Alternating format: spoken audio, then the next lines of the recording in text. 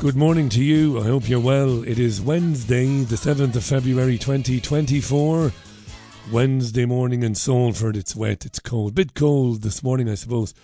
We're still in February. We're a week in to February. Good. This is good. The back of the winter, I think, has been broken. We might have some cold weather to come, but we're nearly there. If you detest, as much as I do, the dark mornings and the dark early evenings, I think it's time to be optimistic.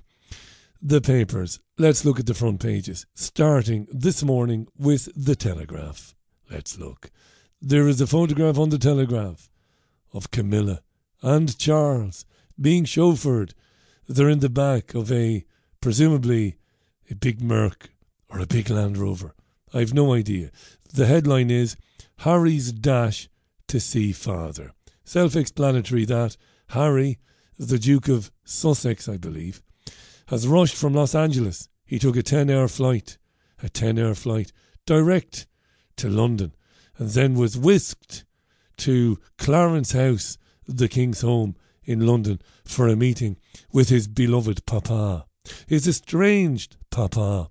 They love the term papa, these royals. Anyway, number of the papers going with this Harry Dash, as the tabloids falling over themselves to criticise Harry and to kind of take the piss out of him. And depending on which tabloid you believe, he either had a 30, a 40 or a 45 meeting with his father and stepmother. You know, the idea being that he wasn't very welcome. Charles has been diagnosed with cancer, although many in the independent media are taking this news with a large dose or a large pinch of salt. So even though the front pages were emblazoned with news about Charles's cancer yesterday, they're running the same stories again today with the Harry theme. The Metro, for example, same photograph of Charles and Camilla in the back of the car. The headline is, Harry, I'm here for you, Pa.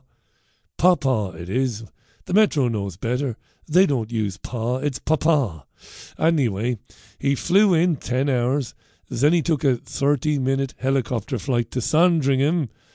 Well, your concern for your papa supersedes all concerns about the planet and flying around in helicopters. The Daily Express, Harry's show of love, cheers King.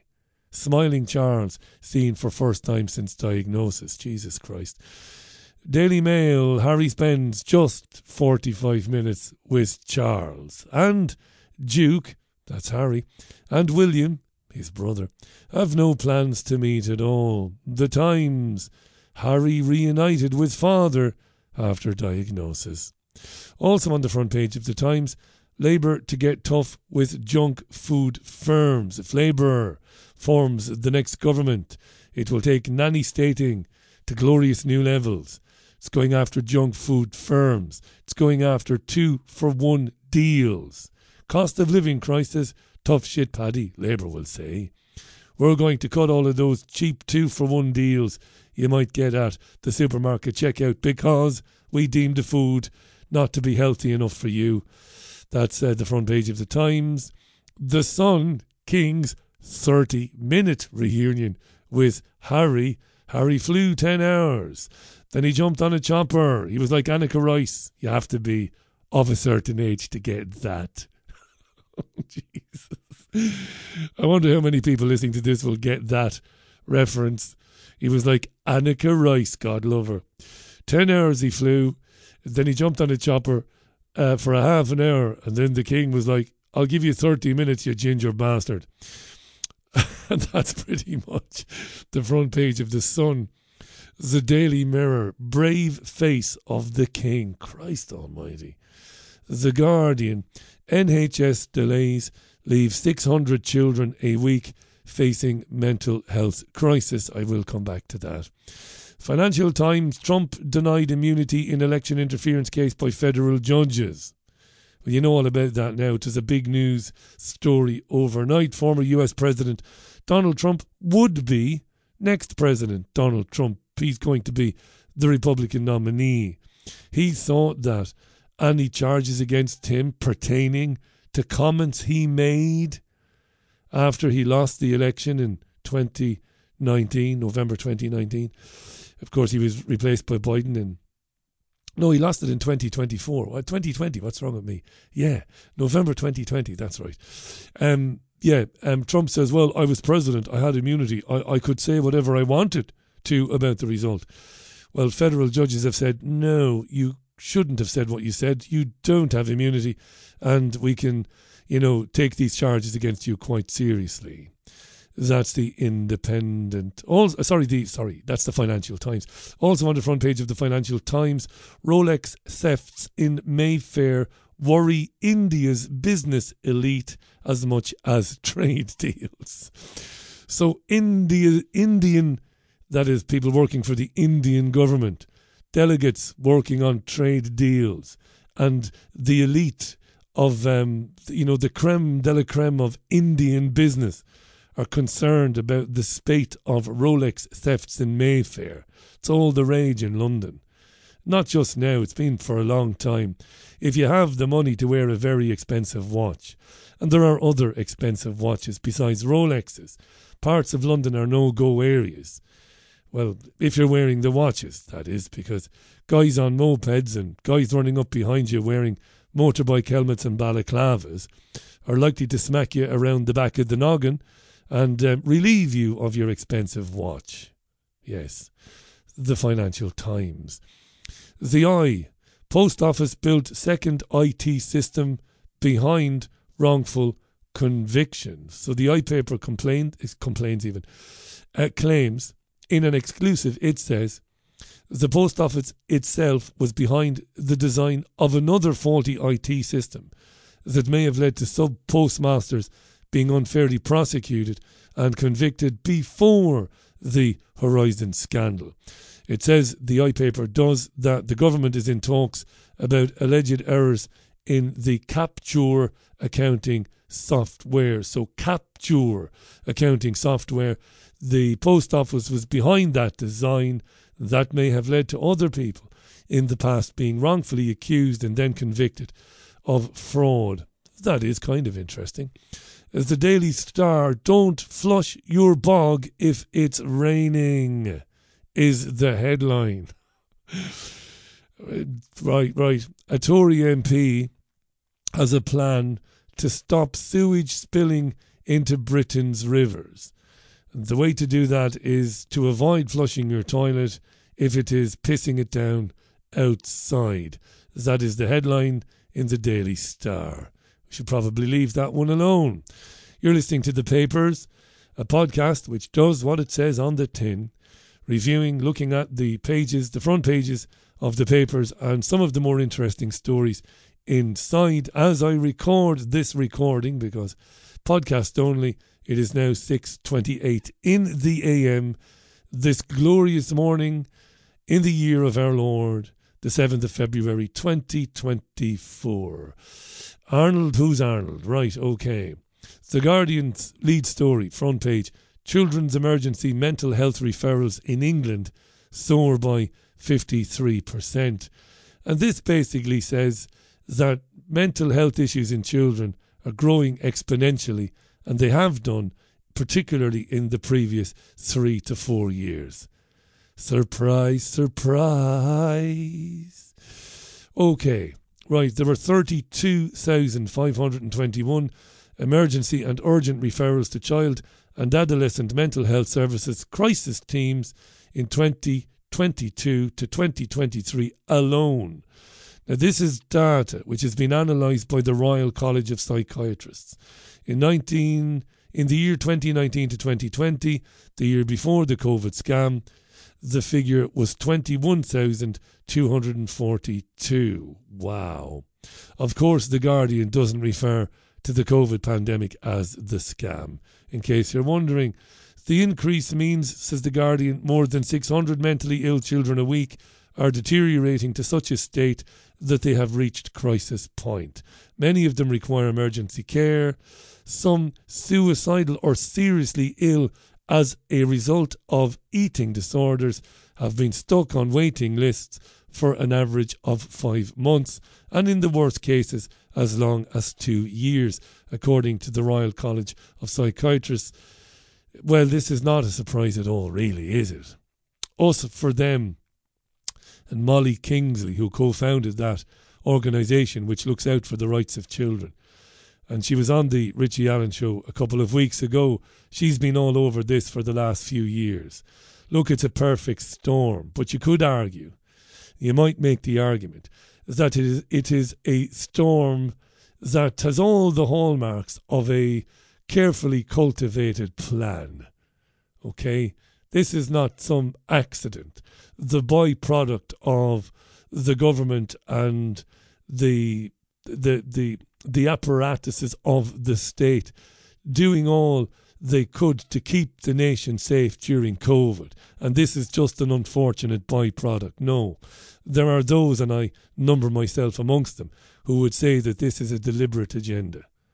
And I won't dwell on this because this is the papers, where I don't get into it in great depth because I think you completely understand it. I mean, they must have known that by telling children throughout 2020, morning, noon and night, that they were in grave danger from an unseen enemy, a deadly pandemic that was sweeping the planet and killing the old people and killing the vulnerable. And therefore, children, you must stay out of school, you must stay away from your friends, you must not play, you must not go outside, you must learn sitting in front of a computer. You must not see your beloved granddad and grandmum, lest you kill them with a hug. Need I go on? Right? Of course. We've learned, haven't we, in the last couple of years about how children who were aged 2 or 3 or 4 in 2020 have been left with severe developmental problems in the wake of it, and that their language skills are not up to scratch.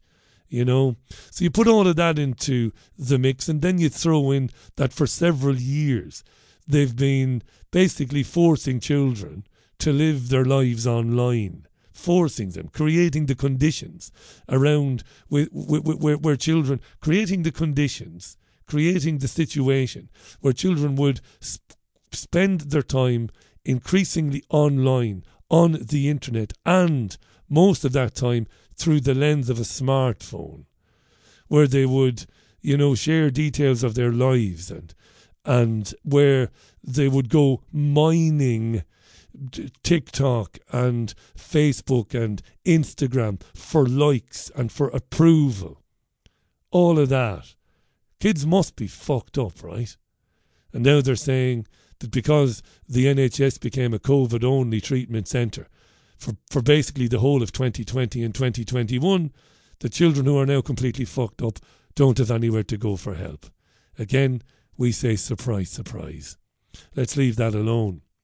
Also in The Guardian, an opinion piece by Alan Sims.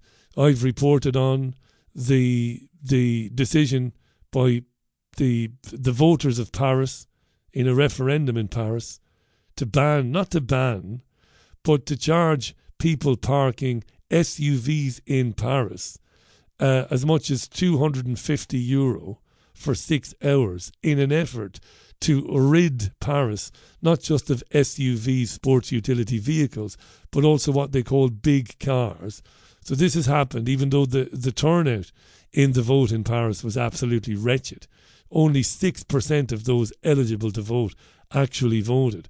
But now if you own an SUV, you can expect to pay €250 to park it in the city for 6 hours, which is about the average. If you're coming from out of town and you want to park up and you want to have a little bit of shopping time, and then you want to go to one of Paris's beautiful cafes or bistros and have some frog's legs or escargot or escallop of bœuf, right? Right? 6 hours. Fair enough. 250 quid. Alan Sims in The Guardian, he's a climate evangelical. He wants it to come to the UK. Let's bring such rules to the UK. Let's get SUVs and large vehicles off of our streets, says Alan Sims. Now this broadcaster, this bold gammon, I'm well aware okay, that some of these SUVs are ridiculous. And they have been growing and growing and growing over the years to the point where many of them don't fit neatly into your standard parking space. I know this. I drive an estate car. I'm an old traditionalist. I drive an estate because we've got 2 dogs. The car is not particularly big. It fits neatly into the standard parking space with a little bit of room on either side. But I am finding I'm bemused a lot of the time when I'm in Manchester city centre, when I'm in Salford, when I'm at Media City. I see these massive cars that don't fit into a parking space, and I'm wondering, why are they so bloody big? Do they need to be this big?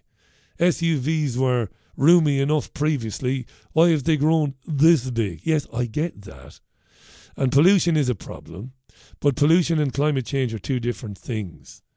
And you could possibly solve the pollution problem, if you wanted to, by encouraging, through the offering of tax breaks and whatnot, to car manufacturers to maybe do a bit more to minimise the pollution, when they're manufacturing these cars. But they want to get cars off the road full stop. So that's what this is all about, really. They want people eventually to be travelling around on public transport only, and only the very, very wealthy will have cars, the electric driverless cars. The rest of us, it is planned, will make our way around our 15-minute cities on trams and on buses. So Alan Sims in The Guardian, yes, it's great what's happened in Paris. Let's bring it in here. Here's a story in the Telegraph today that greatly interests me. Tucker Carlson ready to interview Putin. Yeah. Tucker Carlson has confirmed he is in Moscow to interview Vladimir Putin following days of speculation.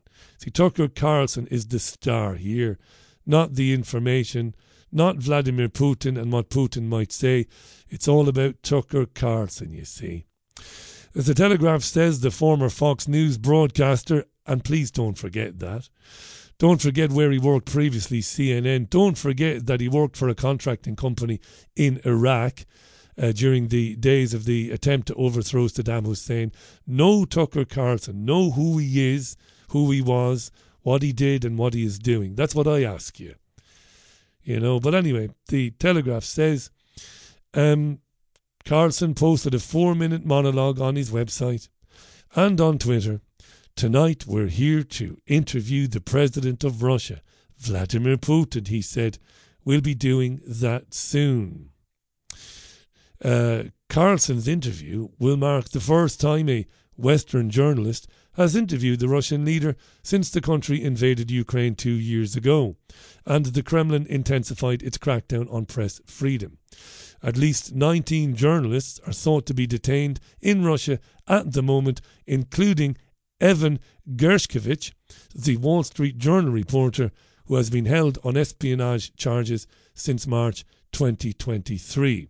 Carlson said he was interviewing Putin because it's our job. We're in journalism. Our duty is to inform people. My hero. Give him the Pulitzer now. What a man. Carlson said the interview would be unedited and would be shown on his website, Tucker Carlson Network, and later broadcast on Twitter. And then he went on to thank his friend Elon Musk, because Elon guaranteed that the interview would be available unedited on Twitter. What a champion of free speech and press freedom Elon Musk is. All hail Elon. In case you can't guess, I'm being fucking sarcastic. The Telegraph says Putin has a notoriously hostile attitude towards the independent media. Journalists who refer to his invasion of Ukraine as a war and not a special operation face a prison sentence. And again, the Telegraph goes on to talk about Carlson thanking Elon Musk. Right. Now, my old pal David Icke and others have taken to using a term. They're using a term, mainstream alternative media, M-A-M, MAM. And David is entitled to use such a term, and he's entitled to talk about what he believes to be the mainstream alternative media. Others are using it. but I'd be a bit more dubious about others, not so much David. David has earned the right. It's something that I've referred to for nearly a decade now as the truther industrial complex. I didn't coin the phrase. The phrase the truther industrial complex was first written by a Boston-based journalist about 14 years ago. Tucker Carlson is the truther industrial complex incarnate, in my opinion. He is no journalist. We'll come back to that in a moment. Also in the Telegraph is a story with the headline, Carlson is not the only Western journalist brave enough to interview Putin. He is the only one allowed to. The Telegraph quotes the veteran CNN reporter Christine Amanpour. She responded to Carlson's video on Tuesday. It's absurd, she said. We'll continue to ask Putin for an interview just as we have for years now. The article points out that in the 4-minute promo for the interview, Carlson neglected to mention his fellow US journalist Evan Gershkovich, who we mentioned a moment ago, who covered Russia for the Wall Street Journal and has found himself in prison since March of last year. Do we expect Tucker Carlson to ask Vladimir Putin about the number of journalists currently languishing in Russian prisons because they failed to report on the invasion of Ukraine in the manner Putin would have liked? Maybe. Maybe he will. We'll have to wait and see. Will Vladimir Putin be asked by Tucker Carlson about his links to the Young Leaders Programme at the World Economic Forum? Will he? We'll have to wait and see. Will Carlson ask Putin about his response to the COVID pandemic? We'll have to wait and see. We'll have to wait and see is the answer to all of these questions. I'm not going to hold my breath that Tucker Carlson is going to ask any serious questions of Putin. Like, who's really pulling your strings, Vladimir? You know, who do you answer to? Why does everything you do seemingly fit into a wider global agenda, an economic agenda and a social agenda for humanity that basically ends up with every man, woman and child on this earth being enslaved forevermore? Do you think Carlson will get into any of that with Vladimir Putin? I wouldn't hold my breath.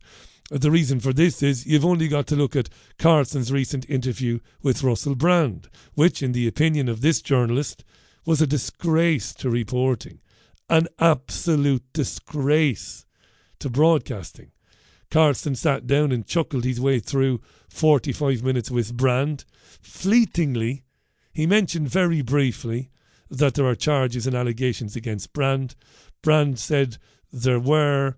He mumbled about, being a bit promiscuous during his drug-taking past, but he was never probed any further by Tucker Carlson because Tucker Carlson is not a journalist. Tucker Carlson is a fully paid-up member of the truther industrial complex and serves the system just as much as any politician, as any mainstream journalist. He never said to Brand, what about 16-year-old Alice? You sent cars to collect her from school. You groomed her. You took a condom off without her consent. You spat into her mouth. She's made these claims, She's given extraordinarily, I would say, detailed accounts of her time with you. What about Nadia? She says you raped her at your home in Los Angeles 10 years ago. Yeah. She was invited to join you and a friend you had in a bedroom, Russell. She wasn't aware of the friend. You pushed her against the wall. You raped her without using a condom. You even sent her a text message saying you were selfish and that you hoped she would forgive you. She ignored a phone call from you, Russell. But she texted you later on to say she'd been terrified and that when a girl says no, it means no. You responded to the text saying you were terribly sorry and embarrassed. Is there any truth to any of that, Russell? Now, dear listener, I'm not saying that I know for a fact that any of this stuff is true. It isn't for me to say, but it is for me to ask as a journalist. Tucker Carlson asked none of these questions. None. None. When Brand was working for the BBC in Los Angeles, a receptionist claimed she was followed into the toilet. Brand exposed himself to her, took out his penis, presented it to her and said that he was going to fuck her. Moments later, Brand recorded a radio show where the host of the radio show, or his co-host, said, you have just showed your willy to somebody, haven't you? And Brand laughed and yucked it up. None of this was mentioned during Tucker Carlson's conversation with Russell Brand. So you'll forgive me if I'm going to repeat myself. Don't hold my breath that Tucker Carlson will do a serious interview with Vladimir Putin and properly challenge Putin on who he is, what he is doing, and what or whom he really represents. Don't hold your breath, okay? Okay. The Times. Gary Lineker helps write BBC tweeting rules. Well, it is what it says. Lineker has helped the BBC to draft social media guidelines, which will give him more freedom to express his opinion online. That is according to Lineker himself. In March of last year, Lineker compared the language used by the Tories to that of Nazi Germany. That prompted a review of the rules governing the BBC's non-news staff by John Hardy, the former chief executive of ITN. I know the guidelines really, really well. I was partly involved in drawing them up with John Hardy. Lineker told the Broadcasting Press Guild. There you are.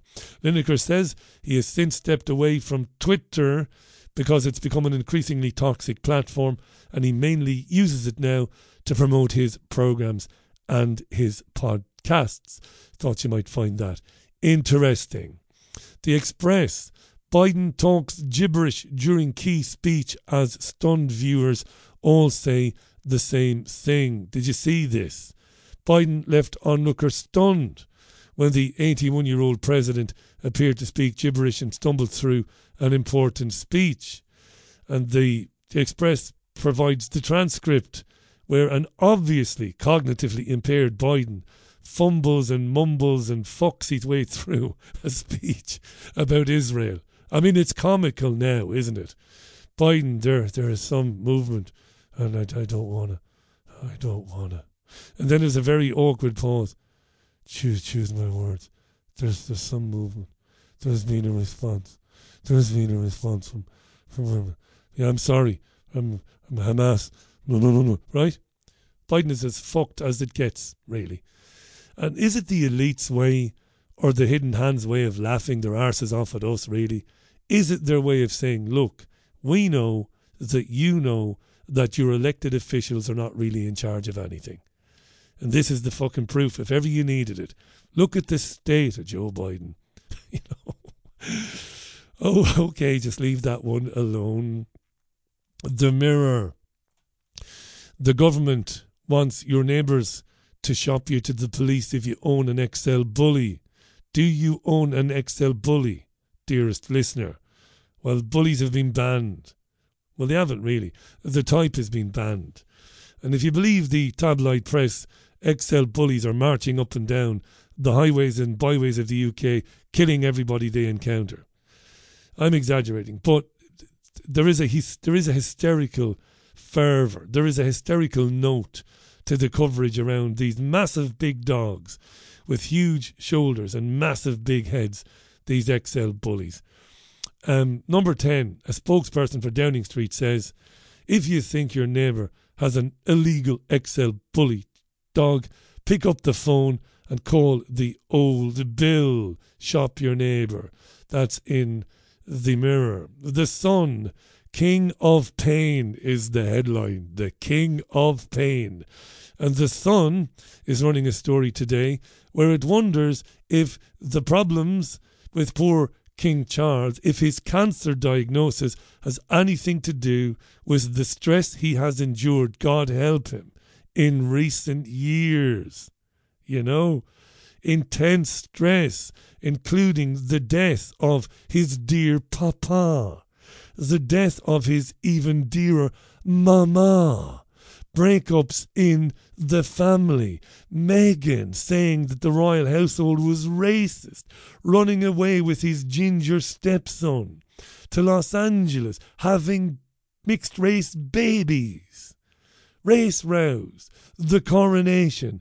Maybe all of this has stressed him out, and the stress has brought on the cancer. And the Sun didn't even mention, the death of his best friend Jimmy Savile a decade or so ago, which it could have done.